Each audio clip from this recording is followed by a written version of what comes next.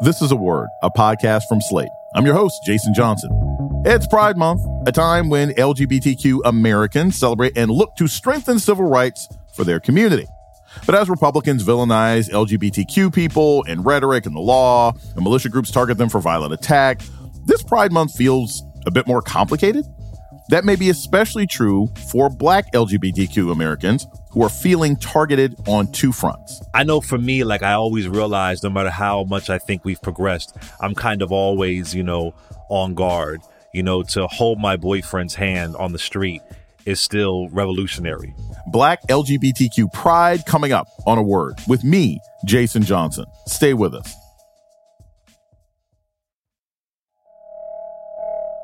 Welcome to A Word, a podcast about race and politics and everything else. I'm your host, Jason Johnson. It's Pride Month, and LGBTQ Americans, along with allies, are attending marches, rallies, and other celebrations of the community. But this pride comes at a time of uncertainty and heightened violence against LGBTQ people. Republicans are openly vilifying gay, lesbian, and transgender people, and now violent militia groups are targeting pride events, from parades to drag queen story time. For African Americans in the community, this disturbing trend comes on the heels of a backlash after the racial reckoning. Joining us to talk about it is Clay Cane. He's the author of Live Through This: Surviving the Intersections of Sexuality, God, and Race. He also hosts the Clay Cane Show on SiriusXM. Clay Cane, welcome to A Word. What's up, Jason? Thank you for having me, brother. Before we start, I'd like to warn listeners that this will be a frank discussion about homophobia, and our guest will talk about his experience of being called an anti-gay slur. Clay, I just want to ask, especially in the context of the attacks in Idaho and across the country against the LGBTQ community, how are you marking Pride this year? And does it feel different this year in the wake of mass shootings and both policy and physical violence to celebrate this month? It does feel different. And it actually reminds me of when I used to go to Pride in the late 90s.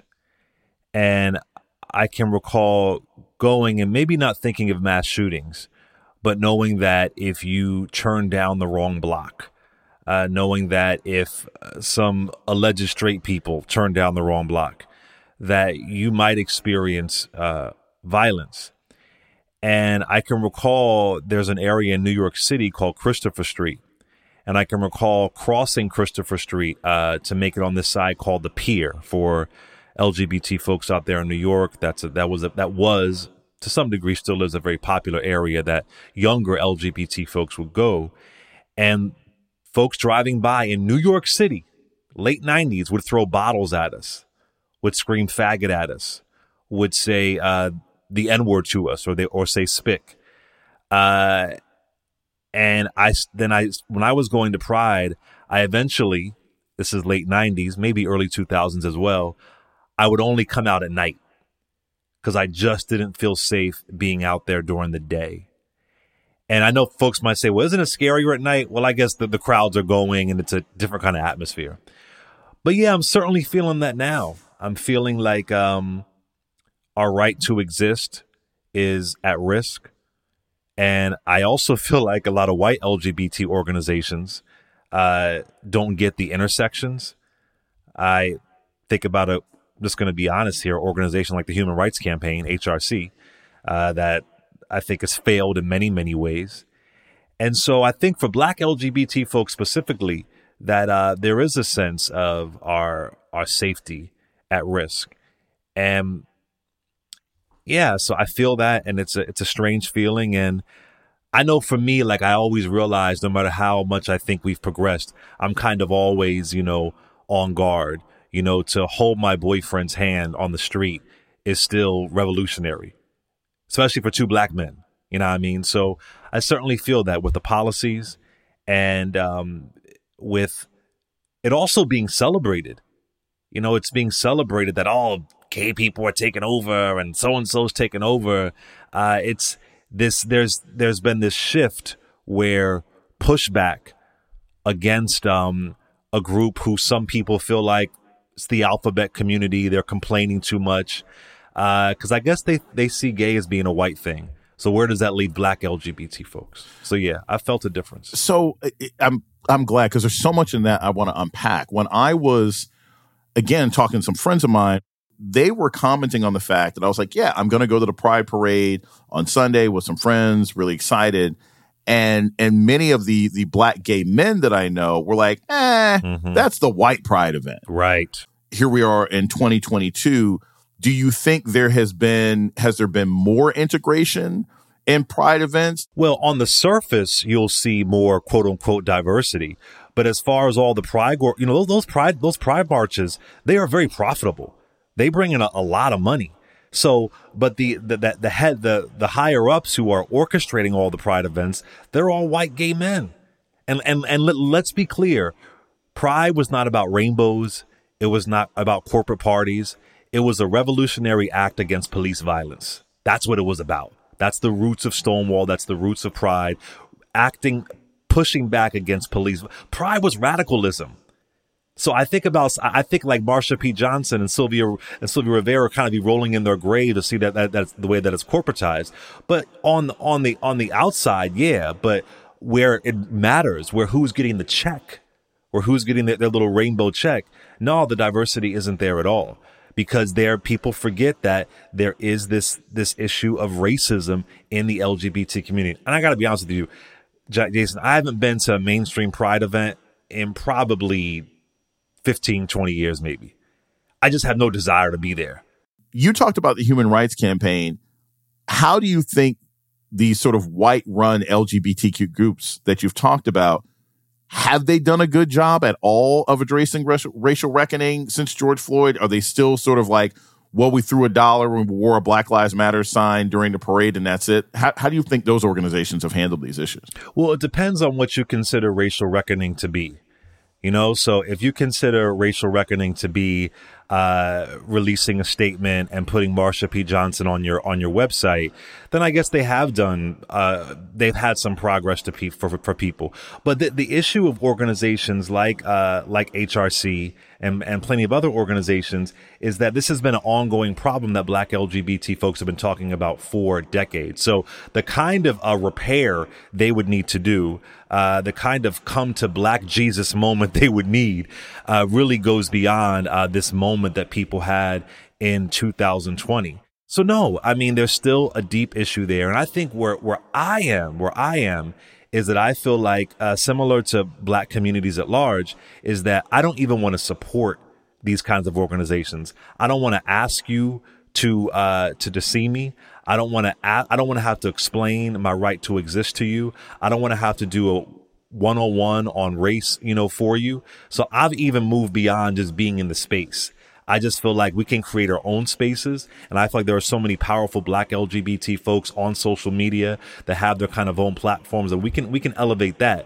That do we really need these traditionally white, conservative? And I know folks, you think there's no way an LGBT person can be conservative, but truly conservative organizations begging to support us. And I say the answer to that is no. If we can support and build our own in whatever way that is, we're not going to, you see what happened with our Black News Channel, maybe that's not the way to do it, but whatever way that it is, to realize we don't need affirmation from them. Have there been Black LGBT groups that have come to the fore to fill in the spaces, to fill in the gaps where Pride, where HRC isn't, other organizations aren't? Yeah, there has, especially in Atlanta. We've seen, and Vision Church in Atlanta does some really great work. Bishop Allen does some really phenomenal work. They launched a new platform, I believe it's called Elevate, where they're really showcasing and highlighting Black LGBT content creators. But here's part of the issue, and a lot of this goes to numbers, right? So Black folks are, 12% of the population now after that more or less horrible census, debacle. Right. So we have Black folks, just Black folks at large, 12% of the population. Then let's say you go to Black LGBT folks. Well, you're slashing that number down to maybe less than 6%, less than 5%. So it's and then let's say just looking at Black gay men. Because, there's also issues within Black gay men and Black trans folks, right? Black gay men can have misogyny. Black gay men can have transphobia. So it really is a niche within a niche within a niche. And so how do you elevate that in a particular way where it can reach people that it needs to reach. So for me, I say that a lot of this goes to funding and money and dollars, that we have to have realistic expectations. And we have to not say that we're going to compete with the organizations that have been around for a long time and from straight organizations that feel like all LGBT folks are in the same same category.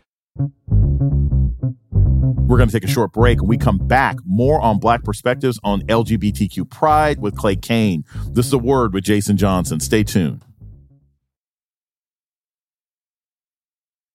You're listening to A Word with Jason Johnson. Today, we're talking about African Americans and LGBTQ rights with journalist Clay Cane.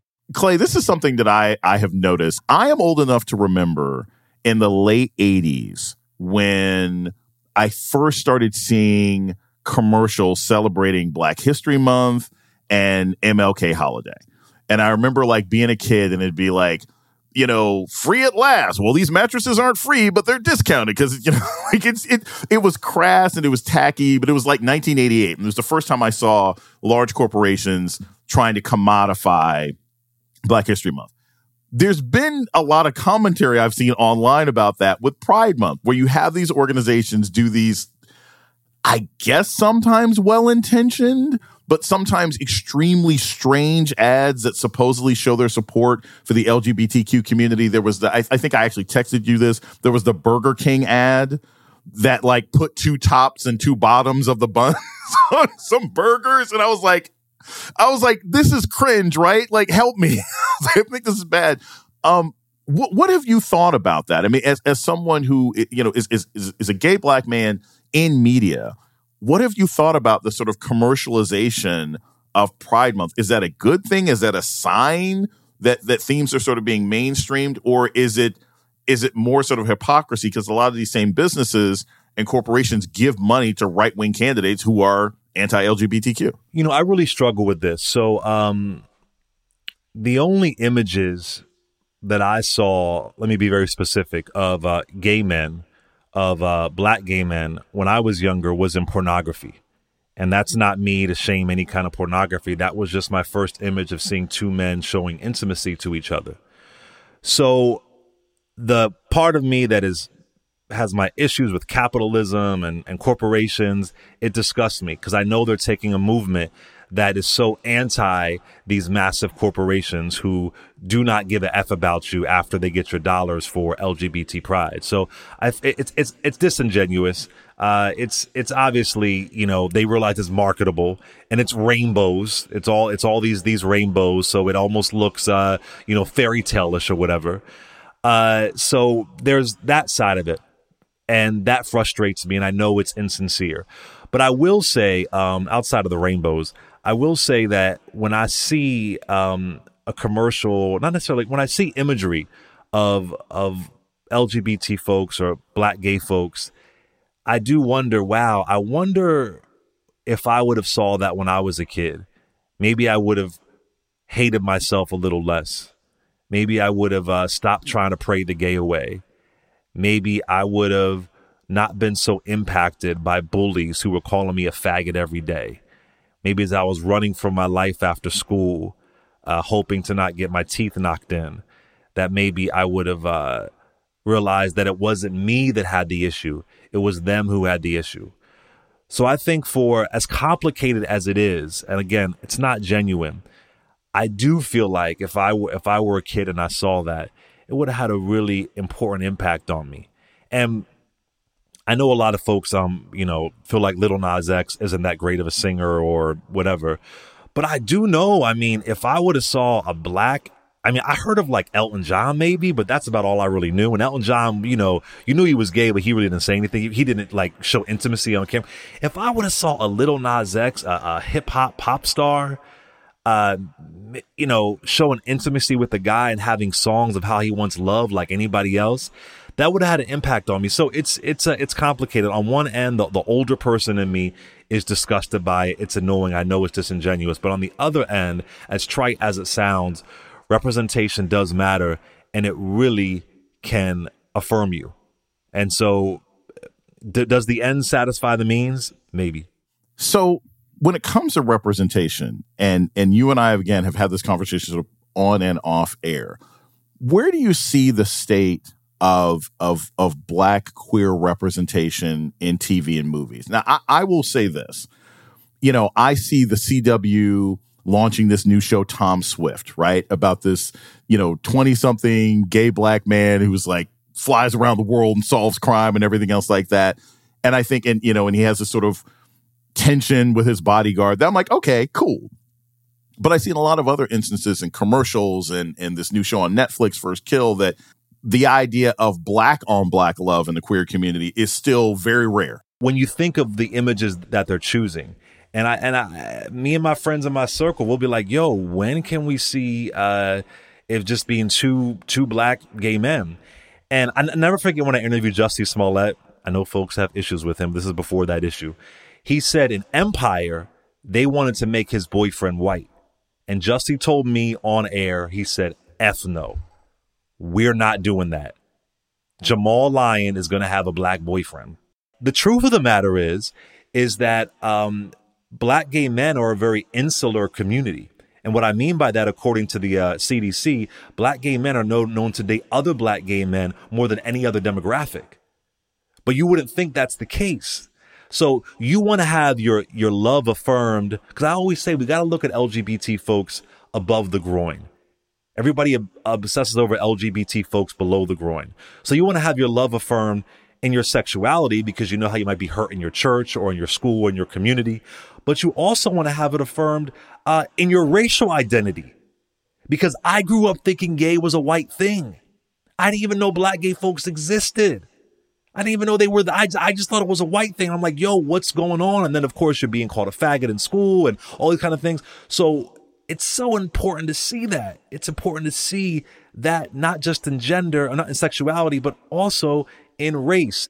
And we just don't see enough of Black gay folks together, Black lesbian couples together. And then when you see the lesbian couples, it sometimes appears to be a way to appeal to, straight men.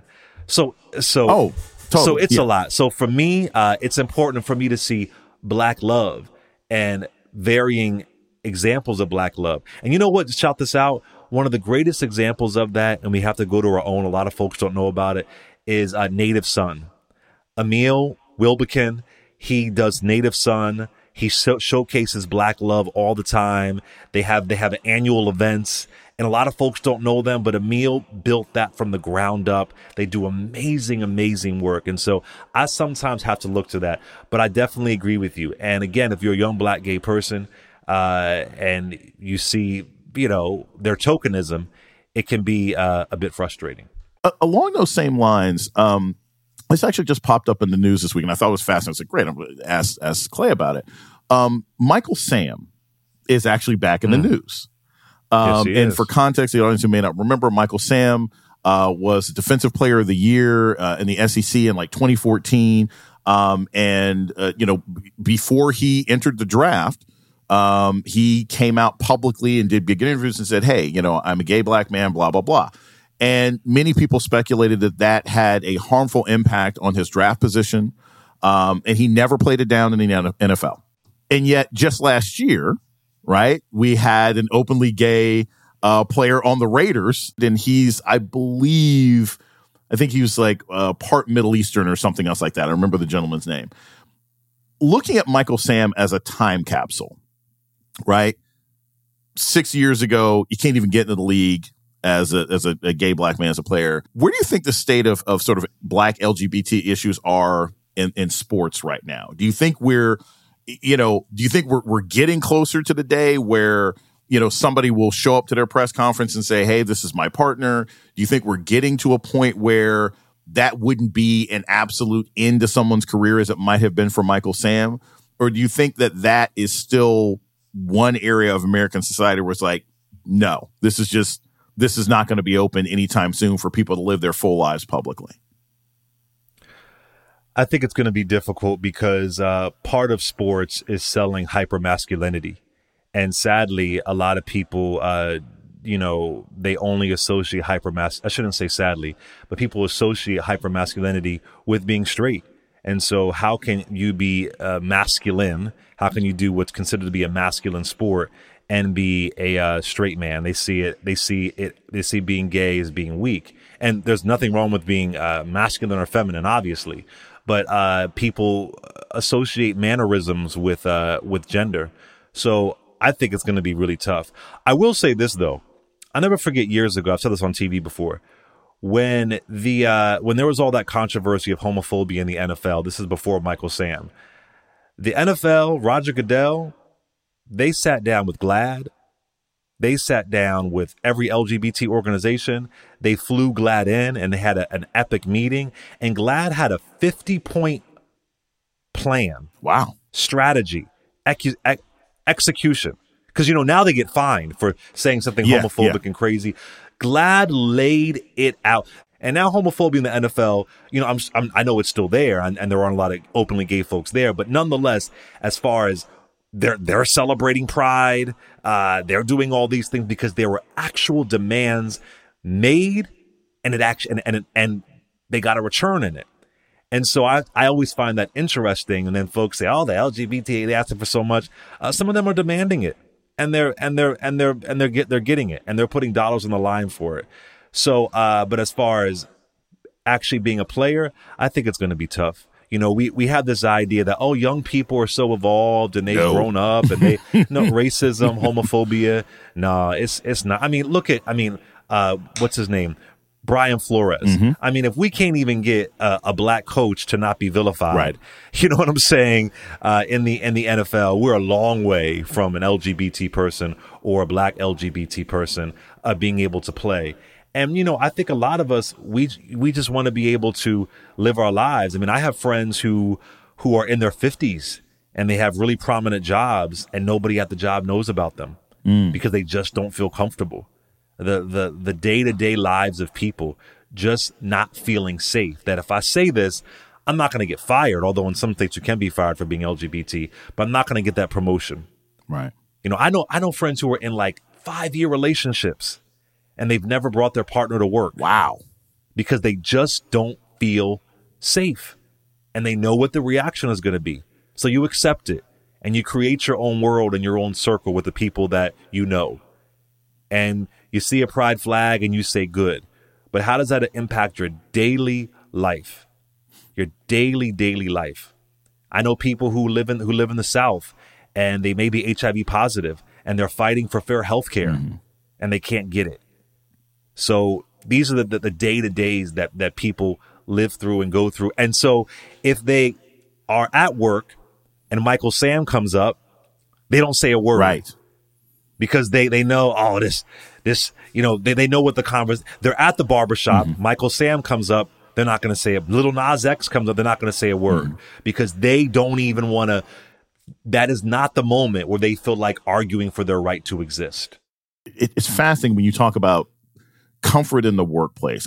From your perspective, when we talk about corporate America, is there a space where the gay black male coworker or the lesbian black woman coworker is now sort of a virtual signaling commodity that's another level of pressure? Do you see that sort of thing happening either in corporate America where it's like, well, we're gonna have this gay black man because it makes us look diverse, but we don't really care about his lived experiences. We just like having him there. See, I don't know. It's complicated because I feel like some people are okay with you being gay as long as they don't see it. Yeah. So I feel like people are oftentimes freaked out when they see somebody with their partner. I feel like they're disturbed if they see a quick peck on the lips or a holding of the hands or a picture of your partner on your desk. What I've heard from my friends, I don't work in corporate America anymore, is that, okay, if they find out, that's fine, but they don't want to see it. And it's interesting you bring up the example of an interracial relationship. Me and my friends always say this, that our fathers would rather we come home with a white woman any day over a black gay man. Like if I told my father I was marrying a white woman, I mean, he would be okay with that, right, versus knowing that I'm in a relationship with a black gay man. So I don't I think people act like they're threatened by whatever they think people do in bed. Right. But I think they're really threatened by love. I think they're really threatened by people being happy. Right. That's really the threat. That there's something about that. And I know for a lot of people, they think, again, they think it's a weakness thing and you're not a good representation of black men. I'll never forget, Jason, my first time I went to Harlem, and as I was walking down the street, I saw a shirt in the window. It was a black shirt and white letters. And it said, "A real man doesn't do drugs. A real man loves God. A real man does not sleep with men." Wow. Never. It was on displayed a t-shirt in the window. Wow. On a t-shirt, black shirt and white letters. It was like an uppercut. Because all my life, I've been taught how to deal with racism from my father, my grandfather, even my mother who's white. All my life, I've been taught how to deal with racism. But I was never really prepared how to deal with, that isn't even homophobia. That's just like that kind of ugliness. Right, it's just violence. And and that almost impacted me more. I've experienced more racism, but it almost impacted me more because it came from my own community. So it hurt in a different kind of way. Wow. It hurt in a different kind of way. We're going to take a short break. When we come back, more about Black gay rights. This is A Word with Jason Johnson. Stay tuned.